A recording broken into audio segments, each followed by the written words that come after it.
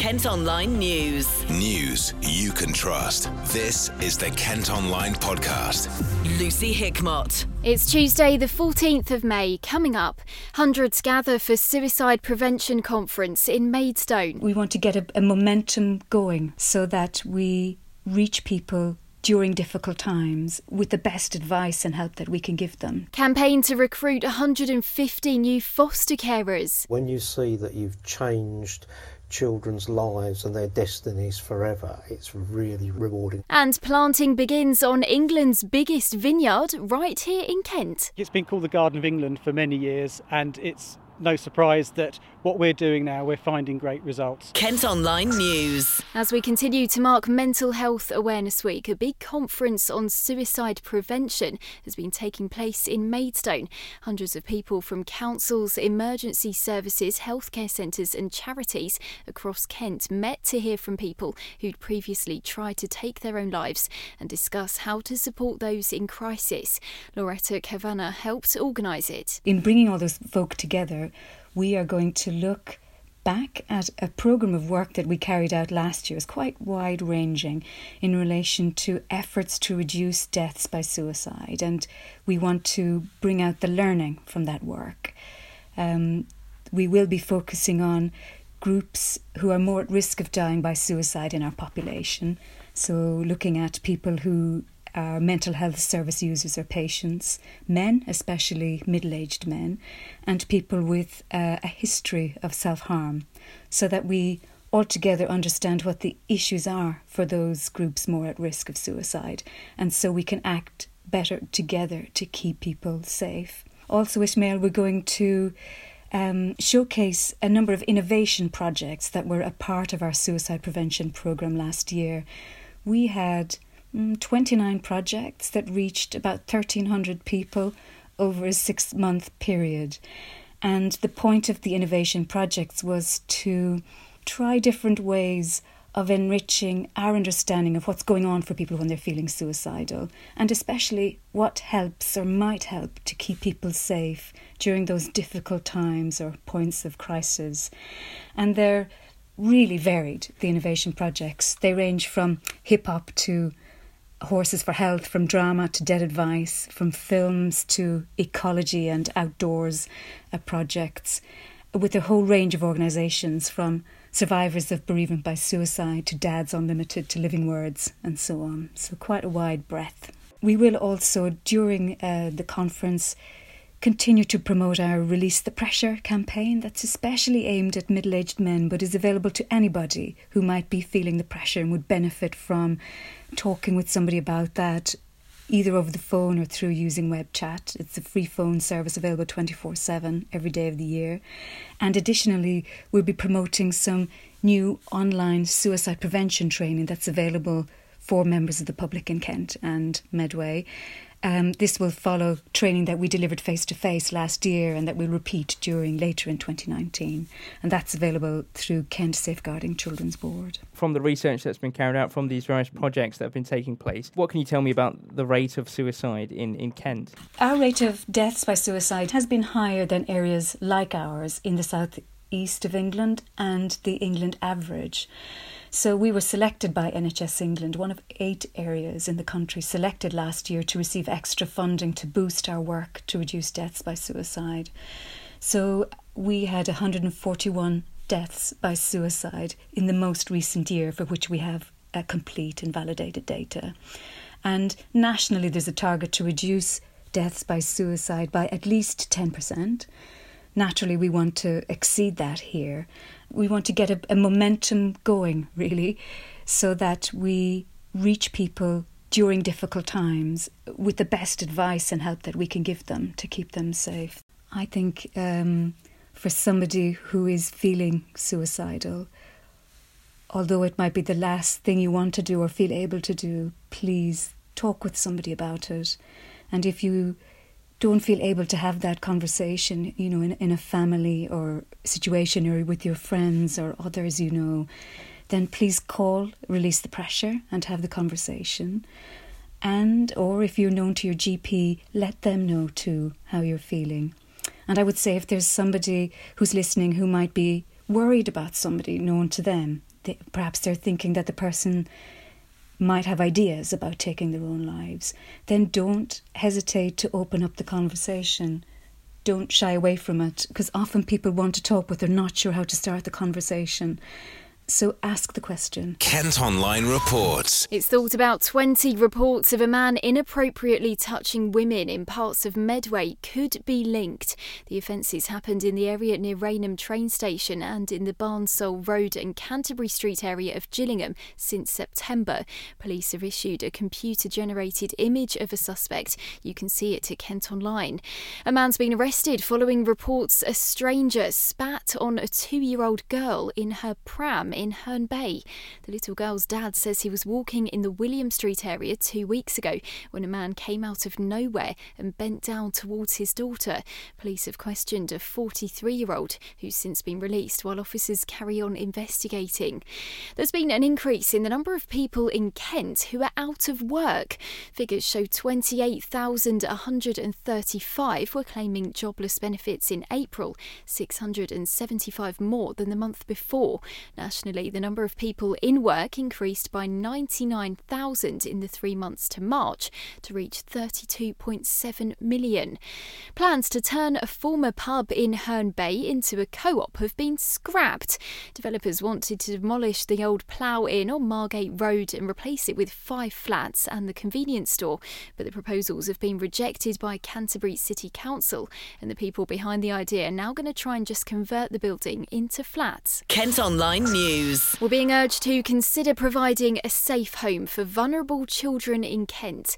The County Council is supporting the Foster Care Fortnight campaign and is looking to recruit 150 new carers to look after youngsters who might not have had the best start in life.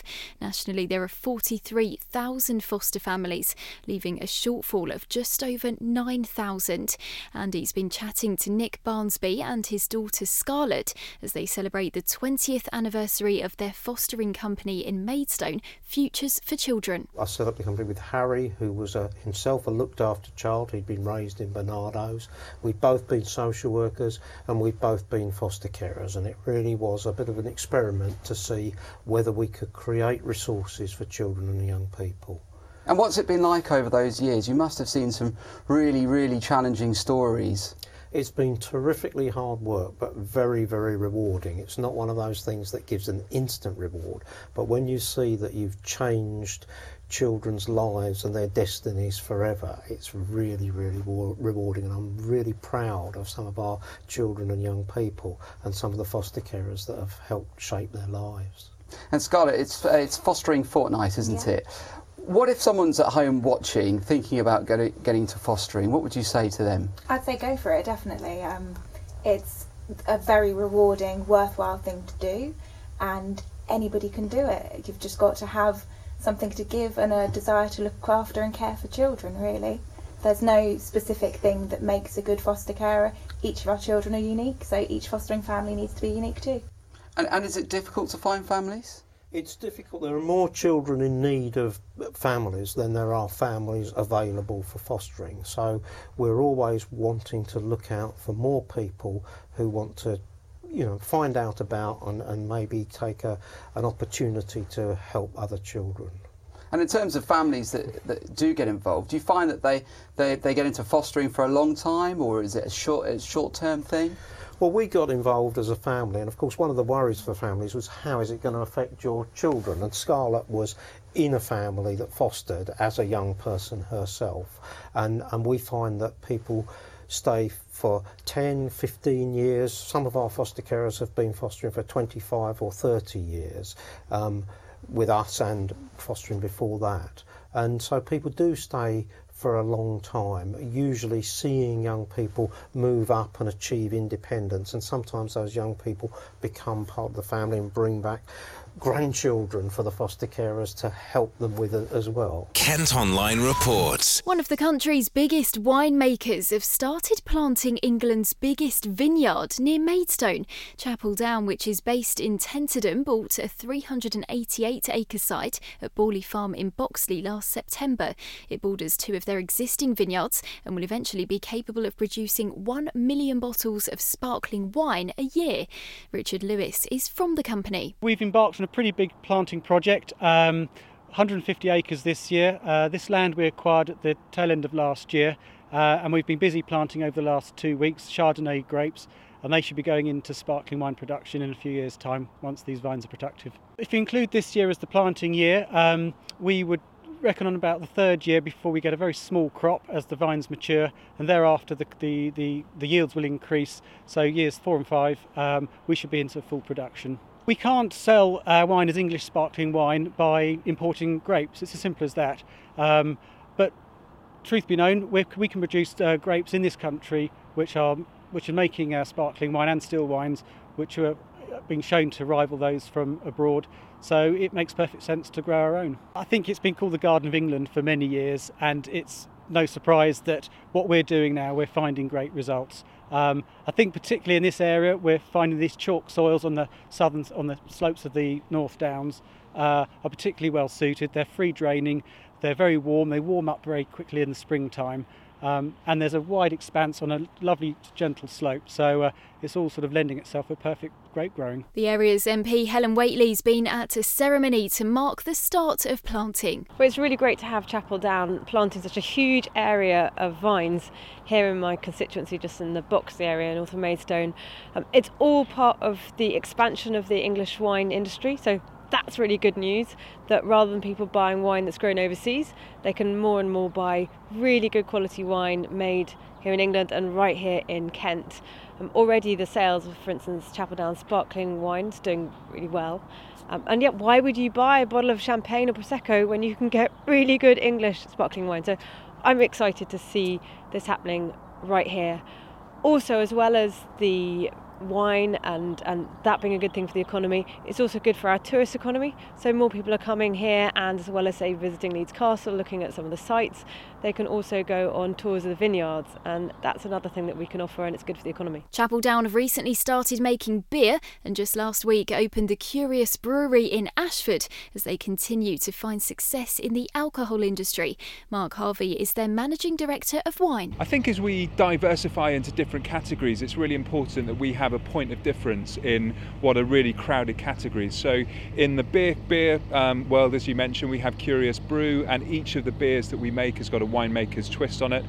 Curious Brew is repitched with champagne yeast, so a really clear link back into Chapel Down as winemakers. And then on the spirit side, similarly, very, very crowded category. The boom of gin and the number of entrants into the world of gin is well known. And we use the grape skins at source. So we take byproducts from the previous year's harvest, so grape skins that we ferment into a grappa. The grappa is then blended with English grain spirit, and that produces both the gin and the vodka that we have in the range. So those links back into us as winemakers are really important, because it gives you a point of difference in pretty competitive categories. I think broadly the context for English wine is pretty positive. So everything that is homegrown is in vogue. So people are more and more interested in products that we make locally. Since the referendum, the broad weakening of sterling means that champagne prices are more expensive, so English sparkling wine looks more affordable as a result. And finally today, it looks like Benny the beluga has left the River Thames. The whale was first spotted near Gravesend last September, but the last sighting was in December. Experts have put special machines in the water to see if they can detect him, but it seems he's followed the fish which migrate out of the estuary early in the year. That's it for now, but don't forget you can go to kentonline.co.uk for more news throughout the day. News you can trust. This is the Kent Online Podcast.